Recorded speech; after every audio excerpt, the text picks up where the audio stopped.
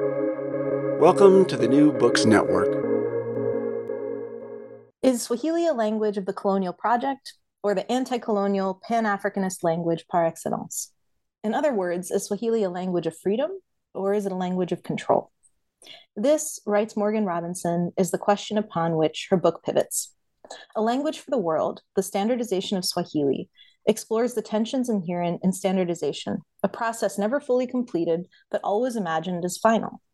Spanning the century between 1864 and 1964, A Language for the World offers an original, deeply researched history of the way one island dialect of Swahili came to be the standard. Welcome to the New Books Network. I'm your host, Elisa Prosperetti. Today, as I just mentioned, my guest is Morgan J. Robinson. Morgan is an assistant professor specializing in African history and the history of science at Mississippi State University. Morgan, welcome to the podcast. Thank you so much for having me. It's a pleasure to be here. Morgs, this is just a delight to have you on because we first met in 2013 when I began graduate school at Princeton, and you were my senior by a year. And we have been talking about this project since. So it's a 10-year anniversary. It is. And I am absolutely delighted to be able to talk with you about your new book. Yeah. And as we're thinking about starting this conversation, I was thinking, I think I know where this project comes from and how Morgan came to it. And then I was thinking, maybe I don't know as much as I wish I did. So tell us, remind me and tell our listeners what drew this project. Sure. Yeah, absolutely. You're right that these dissertations that turn into books often feel it becomes kind of naturalized, right? Of course, I write about language and I'm interested in histories of communication. But it really all started because of my own felt linguistic shortcomings. I took Swahili in college and I love language learning, but I have no real talent for it. And so often I would be you're sort of reading this literature about particularly mission histories. And even once you get into the documents and they're like, well, the missionaries came, they learned the language, and then they used that language to save souls. And I think to myself, how did they just learn the language? I mean, they did not have semester-long courses or Duolingo or any of the things that we have today to learn language. And so it was really that almost selfish interest in the process of language learning that made me most curious to dig into this, the history of the language. And when did you first go to Zanzibar and start working on the archives there? Yeah, my first trip to Tanzania was not archival at all. It was the trip of a naive 19-year-old. When I went to Tanzania, I was in Dar es Salaam for a summer, volunteering to teach English. Not well, I'm sure. But my first archival trip to Zanzibar was it would have been probably the summer of 2012. For a quick initial trip to the archives, and then have been back to Zanzibar since subsequently a couple of times, and then spent some times in the National Archives in Dar es Salaam as well. So, as you said, in retrospect, it becomes naturalized that this is the project that we've been working on, but it always has an origin story. And before we get into the kind of meatier arguments of your book, I wanted to set the scene a little bit for listeners who aren't as familiar as we are now that you've written it and I've read it. So your book starts in 1864 and it starts on Zanzibar. Mm-hmm. And as we said, it's a history of Swahili. And I wanted you to kind of lay the landscape out for us a little bit. Who's speaking Swahili? What is the history of Swahili up to this point in the mid-1860s? Absolutely. By this period, and really by the early 1800s, Swahili had become the lingua franca, the language of commerce and exchange across the region of East Central Africa. So from the coast all the way in towards the Great Lakes. And it was carried on the caravan trade routes, right? People in this era are trading everything from enslaved people to tusks, to elephant tusks, in exchange for things that are coming in from the coast, including dates, and we have other sort of trade goods that are being brought into the interior in exchange for these often sort of luxury items that are being sent out into the Indian Ocean world. So by the 1860s, Swahili really is, and particularly the dialect spoken on Zanzibar, is recognized as the trade lingua franca, the economically and in some ways politically powerful dialect of the entire region. And so then when you get European intermediaries getting into the game by this period, because in the 1860s, Zanzibar was one of the main trade entrepôts of the Western Indian Ocean, then the missionaries also start getting involved. They're starting to look for what could be a possible language of communication. And so for them too, Swahili did seem to be the most practical answer, to be sure. Well, just in these first years of your book, Swahili is already presenting this opportunity and dilemma in a sense for the historian, right? Because it's a language that is connecting through trade, but it's also a language that is connecting trade to facilitate the trade of enslaved people. Absolutely. It's a language that's used at the court of the Omani Sultan in Zanzibar, not particularly enlightened regime. And it's offering the possibility of missionaries to learn a language with which they can, propagate their faith. Right. Absolutely. Yeah, no, I think you hit the nail on the head. And it is a continued point of friction when we talk about Swahili. In some places, including large parts of Uganda, for instance, the language of Swahili is still associated by some people with the trade in enslaved people to this day.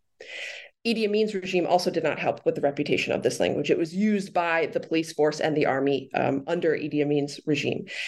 So the reputation of this language, right, which if you talk to any sociolinguist, which I am absolutely not, but the prestige of particular languages and the reputation that languages have within various registers and among various speakers, we can be talking about the same language and have very different kind of associations with those languages based upon historical events and contemporary events.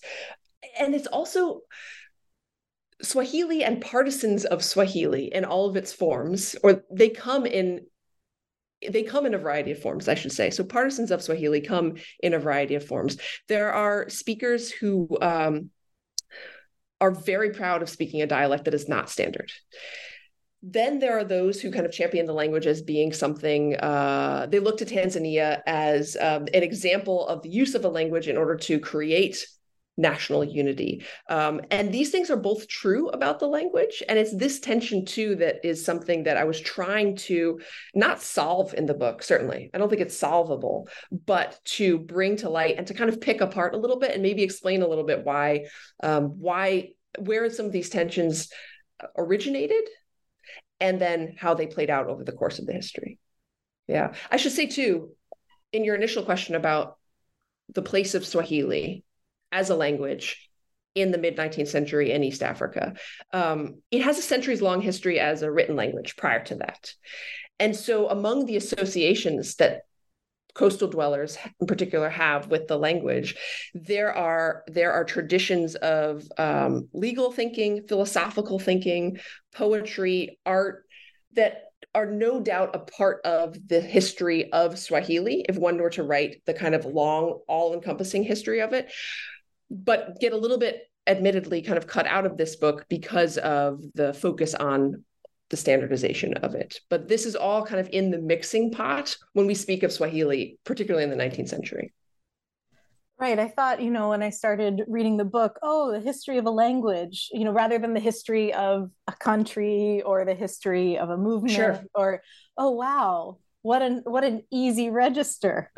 Right. And of course, not at all. It's even more complex and amorphous. Yeah. I mean, that's the other thing that's so maybe kind of drew me to this project originally, and that I find so compelling about language, however you want to study it. It's central to who we are as human beings. Like, we don't think too much about the words that come out of our mouth, except for if you're being recorded for a podcast. But it is central to our identity in so many different ways, and just our daily functioning in the world, that as a historian, it's maybe the best topic out there because it gives you your social history, your economic history, your political, your cultural history. And so language as an entree, although I've had to kind of continually defend myself about not knowing anything about linguistics really, except for sort of layman's knowledge, the history of language can offer this beautiful entree into all sorts of historical questions. Yeah, and the central one, which we mentioned before, the central one is the question of power. And I think that this is such an interesting book because we're used to thinking about those debates in colonial and post-colonial Africa around the languages of the metropole, around the debates around English, whether it can be Africanized, whether it can be emancipatory, whether it's just going to repeat colonial legacies about French, about Portuguese. And this Swahili is just comes from such a different history, is so complex, has so many different players that it offers us a really interesting entree into this question. And the way that you suggest we think about the complexity of power and the history of Swahili is to not to decide that this is a top-down or a bottom-up story, not to put your stake in the ground, to say, well, this has to be one way or the other, but to accept its complexity. And you offer us a metaphor in order to accept that complexity, which I think is one of the things that will travel beyond the history of Swahili of your book, which is you offer us this lovely phrase, the duck rabbit moment. Yes. So you have to tell us about this. Yes, the duck rabbit. I hopefully, I wish this is the only moment of this podcast where I wish we had a visual, but right, it's this image that appears to some viewers, it's a drawing. One of the original copies of it is from, I believe, a 19th century German newspaper, but it comes in many forms, and I'm sure many people have seen it. It's an image that looks to some viewers like a duck and to some viewers like a rabbit, right? So it's either a beak or ears. And there's something powerful, I would argue, about this metaphor. I should also say it's a metaphor that's borrowed from the history of science. I'm not the first to use it in terms of discussing flows of power and sort of observation that move in different directions. Thomas Kuhn, hats off. But I find it very useful for talking about this particular story because both are true. Once, if you see the rabbit first and then someone says, no, it's a duck, and then you see the duck yourself, you see that both are there.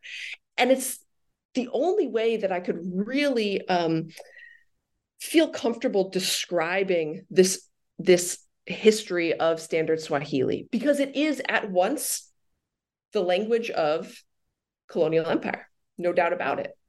It is also the language of anti-colonial protest.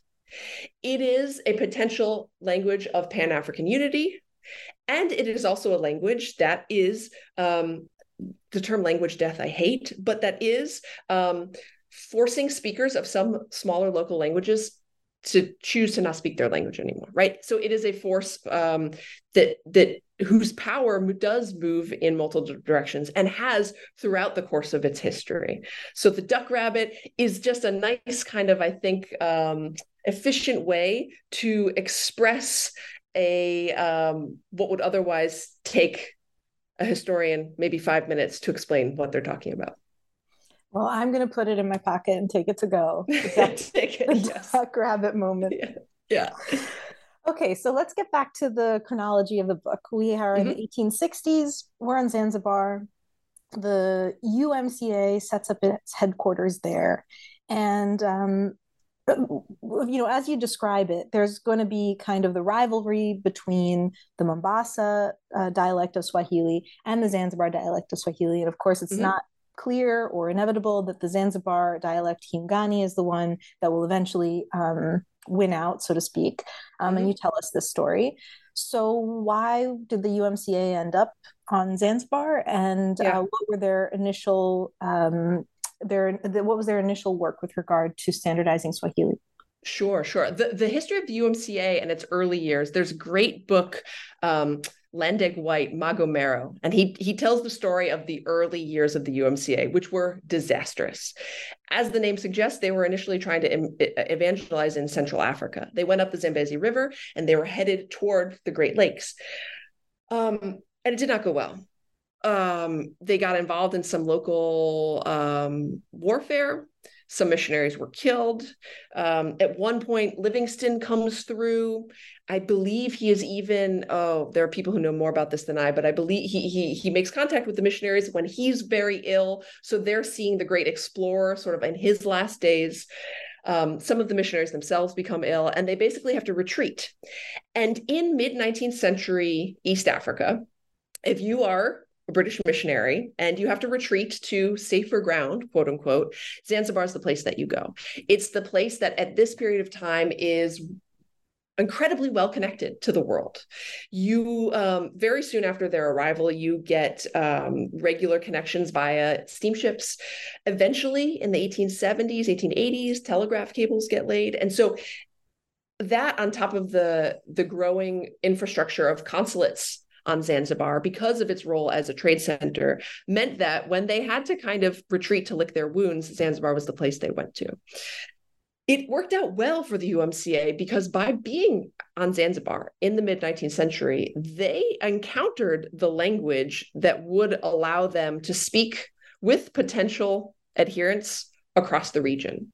And so almost right, it's this moment of historical contingency. Their arrival on Zanzibar in August 1864 really did give the UMCA this key with which they unlocked, yes, certainly fairly successful kind of evangelizing mission, but also laying the material basis through their handbooks and their vocabularies for what would be adopted as standard Swahili in the 20th century. And of course, as you mentioned in the beginning, your question, how did these missionaries begin to learn this language? Of course, the missionaries are really the sideshow to the real teachers.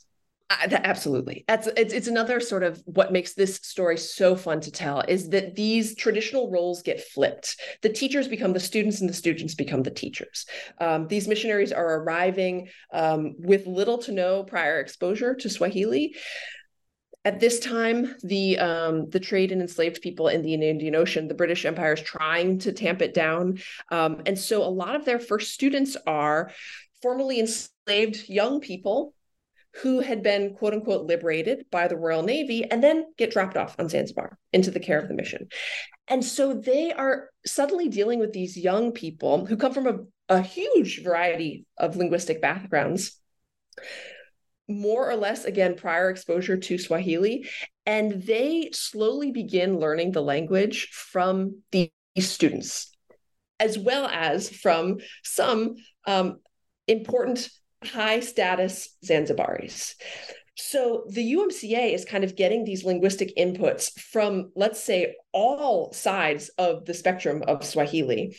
And they're starting to kind of triangulate towards their mission, which is to be able to communicate with people, ultimately to translate the Bible, and be able to hopefully evangelize more broadly throughout the region. But it's those early years, 1860s, 1870s, 1880s, when they're trying to do the initial work of translating certainly biblical texts, but also some secular texts for the classroom, that you can see this beautifully kind of iterative process of language learning and language teaching that's happening within the classrooms of the mission on Zanzibar.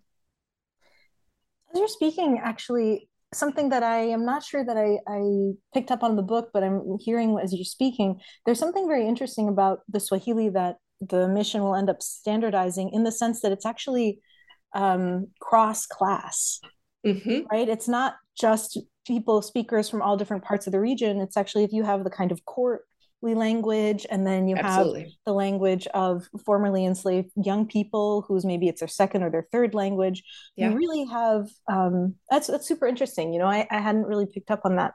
But I want to invite you to give us maybe an example of this kind of teaching process, teaching from below, perhaps we might call it. And how do the students really let the missionaries know where they're erring on? I mean, there's lots of missionaries they write everything down.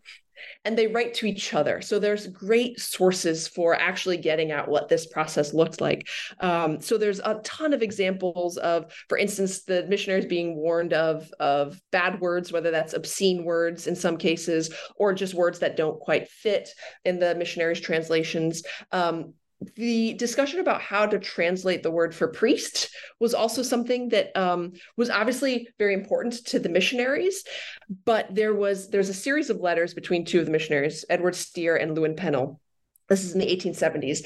And these were the two who were both involved very much with the translation projects of the mission, but they were also in the classroom. They were doing the teaching at the high school on Zanzibar. And they're talking about, okay, well, how do we translate this word for priest? They're writing letters because Steer was on leave back in England. And Pennell's saying, well, I asked these students, or I asked the sort of people that I was speaking to, and they suggested these words. But then I asked the Qadi, because they were working with a legal scholar on Zanzibar as well. And he says that perhaps these words might imply rather the idea of a soothsayer, or sort of someone who is engaging in kind of traditional practices of telling the future. Certainly not something we would want the notion of priest to be associated with. And so after this kind of series of back and forth, they're trying really hard to find a Swahili word for this. They end up with this word kasisi, which is a word that they use in subsequent translations of the word priest. But they use it interchangeably with padiri, which is on its surface, right, linked to padre. I admit that I'm not exactly sure whether that was a direct borrowing from maybe Portuguese, or whether this is also this sort of linguistic leftovers from other kind of language contact. But for the first few years, they're kind of using both of these words interchangeably until kasisi becomes the word that they use in the majority of their translations for priest. So that's one where the kind of the feedback from their various interlocutors helped them triangulate a word that would express the meaning that they want to have without potentially reflecting prior beliefs. That's what they're really nervous about. I mean, these missionaries are even very willing to borrow words with Islamic connotations. They would rather that than words with connotations in terms of sort of local or prior religious beliefs. So that's one of the sort of kind of stories of iterative language learning. And if you'll indulge me, just one more example about word choice, particularly that prior example was one that's really, it was determined by the missionaries, right? The final choice of the word that would be entered in the dictionaries and put in the translations, it was their say. And that was the case ultimately in a lot of these discussions about language. But it wasn't always the case. The students did have the power to push back, in particular with the spoken language, right? That's much more difficult to control than the written language. So there's one example where a missionary priest is writing to his colleague, and he says, you know, these students, they really have such a corrupt language. What started in play is now what they use more often than the proper Swahili word. So they use the word kuchenja. This is a construction out of the Swahili infinitive marker ku, and a slightly modified version of the English verb change. So kuchenja. And the missionary says they use this now instead of using kubadili, which means to change in Swahili. And yet it was a habit that he could not stamp out in his classrooms. And for me, this is just a clear example of the language being used among the students themselves for their own purposes. They are invested in the language and its communicative abilities in order to, I mean, think about it. These are, for the most part, formerly enslaved young people. They are using this language to rebuild a new community on Zanzibar. And yes, no doubt, they are invested in the missions project of evangelization to some degree, by necessity, right? This is the landscape in which they find themselves. But they're also using the language sometimes in ways that are not the approved ways in order to make these connections amongst themselves. And so I think that's, again, I try as much as possible to pull some of these examples out in the book too, because as much as this is a story about standardization, which seems something that it seems to imply that the language becomes set in stone. It was never, ever set in stone. And the influences on the language and the people who were able to use it in creative ways and for their own purposes, I mean, there's just countless examples of that across this history. And certainly, if you are Swahili phone, this book is really rich with these kind of textured examples, which I can appreciate, but only to some extent. So I really invite listeners who are Swahili speakers and readers to engage the text in that register. Another one word that I learned while reading this book was upelekwa, which you tell us means community building. And I think this is the word that kind of designates the process that's happening while the missionaries are busy working on their dictionaries. What's really happening in the mission amongst the African students, amongst the formerly enslaved and freeborn students, is the creation of a community, a network, which eventually becomes much larger than simply Zanzibar or simply Tanganyika, and really extends even all the way to England. And you give us an example of Agnes Sapuli, who you have her letters, which is over the course of almost 20 years, which is really wonderful. And she is someone who is really actively engaged in this work of building community, of building upelekwa. So tell us a little about Agnes. Yeah, one of my favorite sort of characters from the book. Absolutely. I should say too that there are two other works that engage with and tell the story of Agnes Sapuli. One is Pollock and Russell's News from Masasi, and then Andreana Prichard's Sisters in Spirit also features Agnes to some degree. But obviously, all three of us are looking at this story from different angles. But Agnes Sapuli was a young woman who lived in what would become Tanganyika, near the Masasi station, which is in today what is southeastern Tanzania. And as a young girl, she lived near the mission station. She encountered the mission teachers early on. And she decided, after a year or so of being in the mission school, that she wanted to be baptized. And in the initial sort of letters, it's actually not Agnes writing, but it's her teacher who's writing to a potential sponsor in England, asking for support for this young student. This happened a lot with the UMCA. They had a fairly active home community that would sponsor even specific children. And so Agnes is ultimately named Agnes because she is sponsored by St. Agnes's Church in London. And this started, like you said, 20 years of correspondence between Agnes Sapuli and her sponsor in England, he was the head of the parish at St. Agnes in London, Reverend Child. And Agnes was writing in Swahili. It's a question whether she was writing herself or whether she had an amanuensis. The handwriting does change sometimes. All the letters are in Oxford, and they include both a Swahili and an English version. So clearly there was some copying and translating going on. But the letters are remarkable for, first off, their linguistic sophistication. I mean, you can read them like you would any other Swahili letter from the turn of the century until today. Also, her expressions of her sense of closeness to the parish in London. She feels that they are part of a single community, and what they are connected by is certainly their faith, but also this language that she is using to communicate with this priest in London.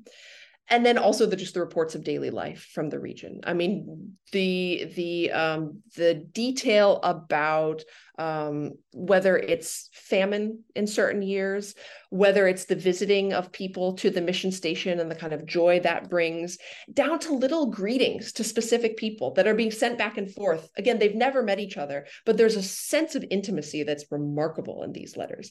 And it's all being done in Swahili. So Agnes Sapuli for me is one of the most sort of vivid examples that I have of the language being in use out of the control of the missionaries. No doubt she was married to a man who worked for the mission. The mission is her life. And yet she's using this language to build connections that really aren't at the behest of the UMCA necessarily. So this for me is a clear example of it being not just a top-down story, or not just even a story of the kind of upper crust of the mission, learning and engaging with this language. It is starting to trickle down to users of the language, both written and spoken, across the region. Because I should mention too, by the 1870s, 1880s, the UMCA is opening up mission stations on the mainland as well. So by the late 1870s, they have missions as far west as Lake Nyasa, which is now Lake Malawi, right? So at this point, it really is becoming a regional force, the mission version of the language. As you're talking about Agnes's letters, it just makes me nostalgic for that era of history writing, you know, the 1950s, 1960s, where people could just bang out a 600-page book without worrying about having an argument and put every last detail that they would like to put in there, you know? Yes. Because you just want to hear all of those little details for that are in Agnes's letters, but you can in a monograph that has to be under 200 pages, right? That's the thing. Well, I mean, a little plug, I did write an article about Agnes in the Journal for Eastern African Studies, but even there, you can't give all the detail. I mean, one has to be careful about is it Jill Lepore who writes about finding a lock of, I don't know if it's Thomas Jefferson, somebody's hair in the archive, and suddenly having the desire to stroke it and thinking, maybe I've gotten too close to my subject. That danger exists, but it does seem to me that Agnes was a remarkable figure. I don't know that she was exceptional. She could have been surrounded by dozens of other amazing teachers, mothers, wives, and sort of forces of nature in this region at the turn of the century. But she's the one who survived in the archive, right? Again, it's the contingency of that. And yeah, no, the stories are amazing. I mean, she was the mother of, she gave birth to 6 children, only 2 of whom survived past childhood. She died during her 7th pregnancy. I mean, she survived World War I only to die in childbirth. It's one of those stories where it's either totally inspirational or totally depressing, depending upon which day you kind of encounter it. Right. Well, you mentioned World War I. Mm-hmm. So let's quickly address proportional, you know, to the time that it lasted, the German presence on Zanzibar and in Tanganyika, and the Germans' relationship to Swahili. Yeah. I think it was Derek Peterson who wrote that German language policy was desultory. And I think that kind of sums it up. Though the Germans were among the sort of leading academics in terms of comparative linguistics in this period, no doubt. They're interested in Bantu languages. But on the ground, there was not a set policy for standardization. Swahili was the language of administration during most of the German period. But because of tensions back in Berlin and realities on the ground, that was never really stated. I mean, there were some interest groups in Germany that wanted German to be the language of the German Empire. And then there's other interest groups that think that German needs to be reserved for settlers, for instance. And so those tensions within the sort of German political spectrum led to a situation wherein, yes, de facto, Swahili was the language of administration, but de jure, it was not written necessarily until towards the very end of the German period. And then, they lose their colonies. And so that what might have been then a push towards standardization gets cut short. And who is there to pick up the baton? But the British. That's yes. Right. Yes. So 1925, exactly. The Interterritorial Language Committee is convened, and this is going to be the body that from the interwar period until basically through World War II is going to be kind of the bureaucratic entity that works on the standardization project. And so it's bringing together now not just linguists from one mission or another, but officials who are representing the 4 territories, or Tanganyika, Zanzibar, Kenya, and Uganda. Exactly. And trying to to decide what's the dialect, what exactly is the Swahili that we're going to use administratively, bureaucratically. And the passions are inflamed because, of course, each dialect and each standardization project represents so much labor and so much anguish and so much investment on behalf of the missions. And in the end, the Zanzibar dialect wins out over the Mombasa dialect, for example. And one of the missionaries who's been so deeply invested in the Mombasa dialect is so overwhelmed that you say he has to be led out of the room in tears. Reportedly, that is the case. Yes. Tensions ran high. And I think it's particularly telling too that these decisions got made at an education conference. So this 1925 conference was called by River Smith, who was in charge of the education department in Tanganyika. And it was really Swahili, or I should say the choice of a language of education was just one of the many issues that they were discussing. But it was naturally a part of the conversations that they were going to have, because in order to standardize their education, they felt they needed their education system and offerings and expectations. They had to standardize the language of instruction and assessment. And so it was in that context that a special committee on standardization was set, and they made the decision, and they reference specifically the UMCA. They say that they will use the handbook of the UMCA, the grammar of Skier, and the handbook of AC Meden in order to serve as the basis of standard Swahili. And this is, as you say, you read the book very hard. I'm very impressed. As you say, this is the moment where it becomes an official project, right? Whereas before it had been semi-official. The project of standardization had been at once missionary driven, but also clearly the participants go much wider than that. Here it becomes an official body that will then be tasked with quote unquote capital S standardization. And like the Berlin conference or the Brazzaville conference, there, except for Felix Eboué, there's no Africans present on this body until 1939.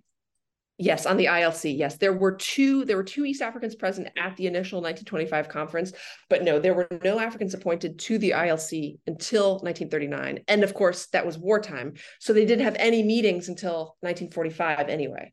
So there was no African official, I should say, participation until that 1945 meeting.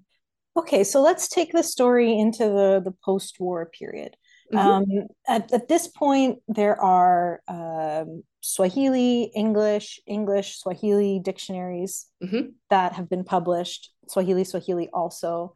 Right. And so to some extent, you could say that at least the kind of baseline of the standardization project has been established, even as we know that it's an ever ongoing and sort of impossible actual task to complete. For sure. But what the British are turning their attention to is now less so the codification and more, as you write, the creation of literature and materials in the Swahili language. And so they try to incentivize Africans to write creatively and produce materials in Swahili so that they can spread and inculcate the habit of Swahili literacy.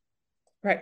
This is very much also part of a kind of developmentalist project after World War II. The Colonial Welfare and Development Act funds are actually important for sponsoring these projects.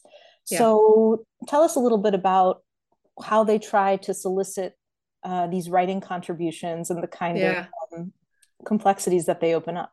Yeah, absolutely. I mean, some of the ways that the entrees that I found into this question, right, this move from codification to creation, were the essay contests that first the ILC and then it's what would I call it? Maybe it's sister department. It's an organization that came after the war, the East African Literature Bureau. It was created after the war. Started off as kind of an equal with the ILC, but then as this move from codification to creation became more the focus of colonial policy in the region at this period, it started to get certainly more attention and also more funding from the colonial state.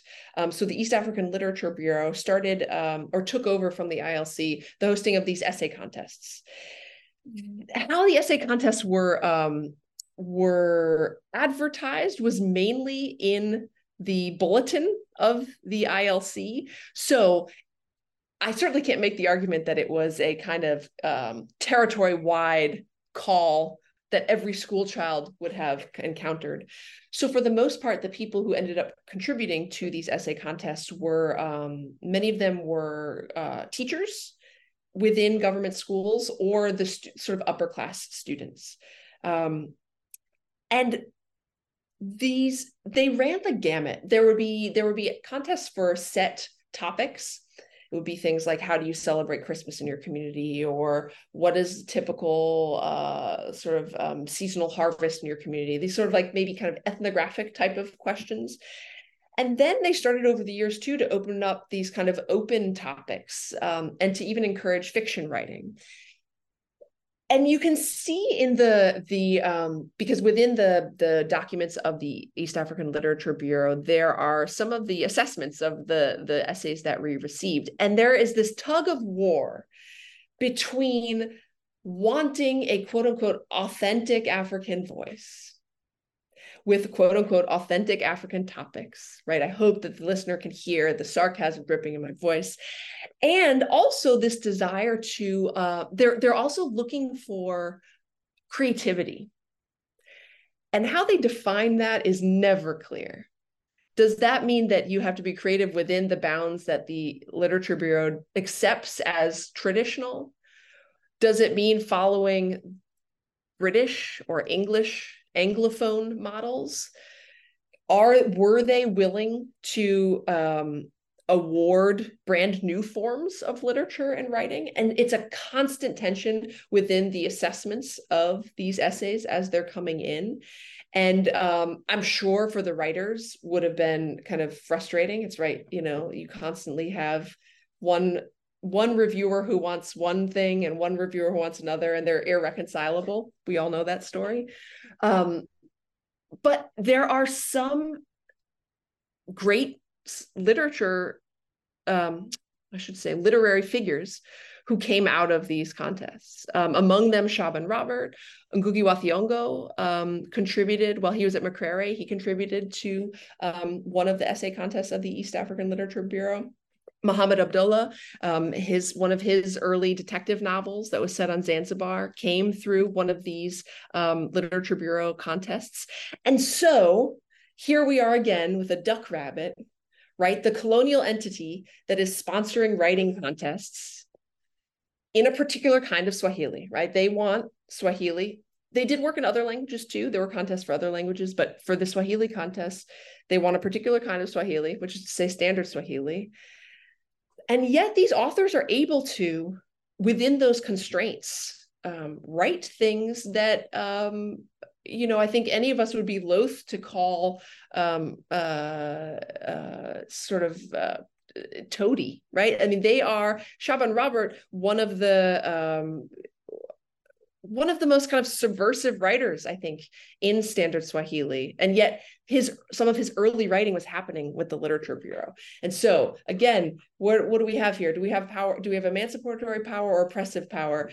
We have both happening at the same time. And it should also be attributed to the greatness of these writers that they are able to, within these constraints, create what is literature that stands up to this day. So I guess at this point, we are getting towards the late colonial period. And beyond this aspect of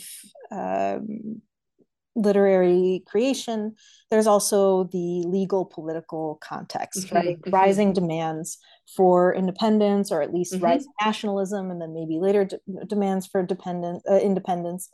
And Swahili plays a role in this, in that there's really claims for the colonial state to be more transparent with its legal structures through translation.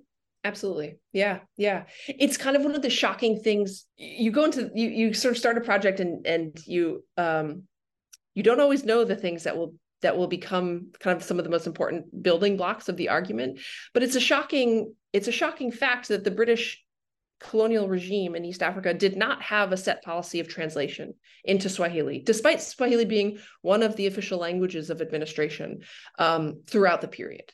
It was not until there were constant calls for the translation of laws and regulations into Swahili. And it wasn't until the 1950s that it even started really happening with any regularity at all. And it certainly wasn't until the independence period that laws started to be systematically translated into Swahili. And so I kind of liken it to this. We talk a lot about how the notion of citizenship in the sort of the anti-colonial period and towards the independence period was a sort of transformative notion, right? To go from a colonial subject to a citizen means that one is making perhaps different kind of demands on the state, and that when the citizen suddenly starts to demand independence, right? This is this kind of sea change towards the move towards anti-colonialism. And there is with Swahili, it becomes this kind of it becomes this avenue of linguistic citizenship, I would say, that people are, and these are mainly people certainly who are already engaged with the state in some way. Your clerks, interpreters, people who are working in the court system, they're the ones who see the kind of importance and the justice that would come via translation, and the injustice that is done when a citizenry cannot read the laws that govern it.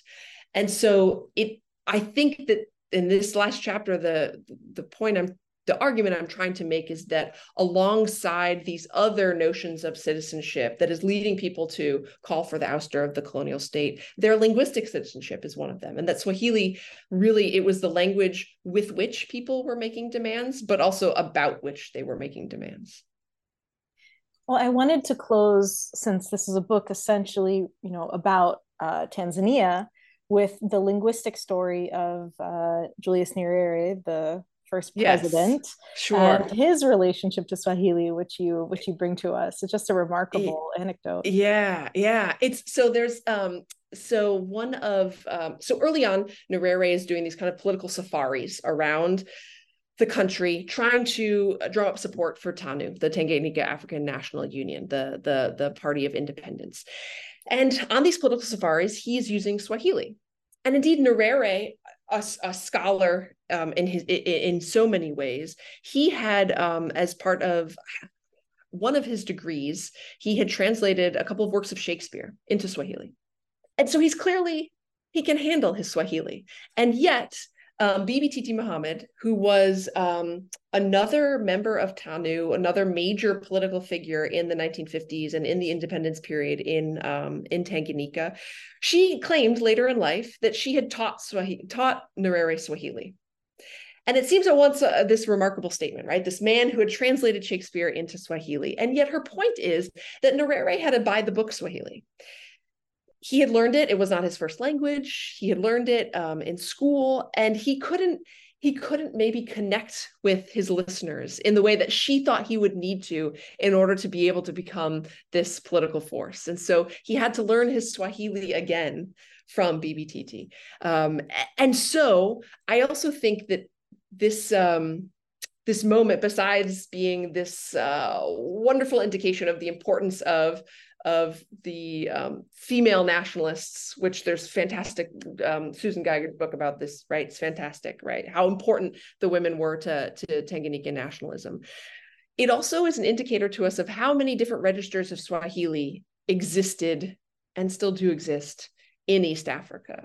Yes, it was the language of TANU. Yes, it was the language of anti-colonial nationalism. Yes, it was standardized, quote unquote, by this time. And yet, what kind of Swahili you're using in any given situation, you still had to have a gut feeling for that. And you still had to have the linguistic capabilities to change your register. And so Nyerere, who's given all the credit for bringing Tanzania together as a nation with the language, which no doubt, right? It was a powerful decision that was made in this period. He had to learn his Swahili from BBTT. Yeah, it's such an evocative anecdote for me because it also almost seems like it's a way of reading the kind of demissinification of Swahili, right? He had Yes, to that's kind right. of unlearn his mission learned Swahili to learn Yeah, the language of the people yeah, that he wanted to govern, or that yeah, the yeah. nation that He was had to being learn it from formed. a Muslim woman. That's right, the Yeah, yeah. anti white man Christian, right? Mm-hmm. So and of course, Nyerere's decision to use Swahili in governance and his Pan-Africanist project also really inspires Black cultural nationalists outside of East Africa, including Mm-hmm. in the United States. And Mm-hmm. there is a coda to your book is about also the creation of Kwanzaa, the Yeah. holiday in the United States, and how Swahili becomes the Swahili terms that are part of the Kwanzaa ceremony become appropriated to index a Pan-African Absolutely. global Black freedom. Yeah. Yeah, absolutely. And Karenga, the leader of an organization called US here in the States, and the founder of Kwanzaa, he even said specifically that he had chosen Swahili not because it was a heritage language for himself or most Black Americans, but rather because it was supra-tribal in a way, because it had this, if it could bring together so many different kinds of people in Africa, maybe it could do the same for his movement. And so again, the symbolic power of Swahili, it's another chapter in the symbolic power of this language, as well as the practical power. I think those things also have to be said together always. It is not simply a symbolic language, because it is a powerful practical tool and has been throughout this long history. Morgan, it has been so much fun to talk to you about this book, this project that I've tangentially seen develop over the last 10 years. You have. And Oh, I'm it's so been a proud of you. pleasure. Yeah, This really it's is a really been. it's really a lovely book, and I just want to impress upon listeners that this conversation has been really easy to have and really flowed because the book is so well written. Oh, Morgan's I appreciate really that. a wonderful prose stylist, and it's very readable and it's super interesting. And if your interest has been piqued, I really recommend picking it up and spending some time Yeah. with it. Well, I appreciate the opportunity, and this is such a wonderful venue for these conversations. And I should say too, it is available for free download on the website of Ohio University Press. So people should go and download it and pass it along as much as they would like. Fantastic. So, Yeah. Morgs, this is the second podcast that we've recorded Indeed. in our illustrious history. Our career, our audio career. So I really look forward to our third sometime down the Yes. line. Yes. Thank you for talking to us about your wonderful new book, A Language for the World. And well, I'm looking forward to the next one. Oh, thank you. I appreciate it. We'll talk in 10 years.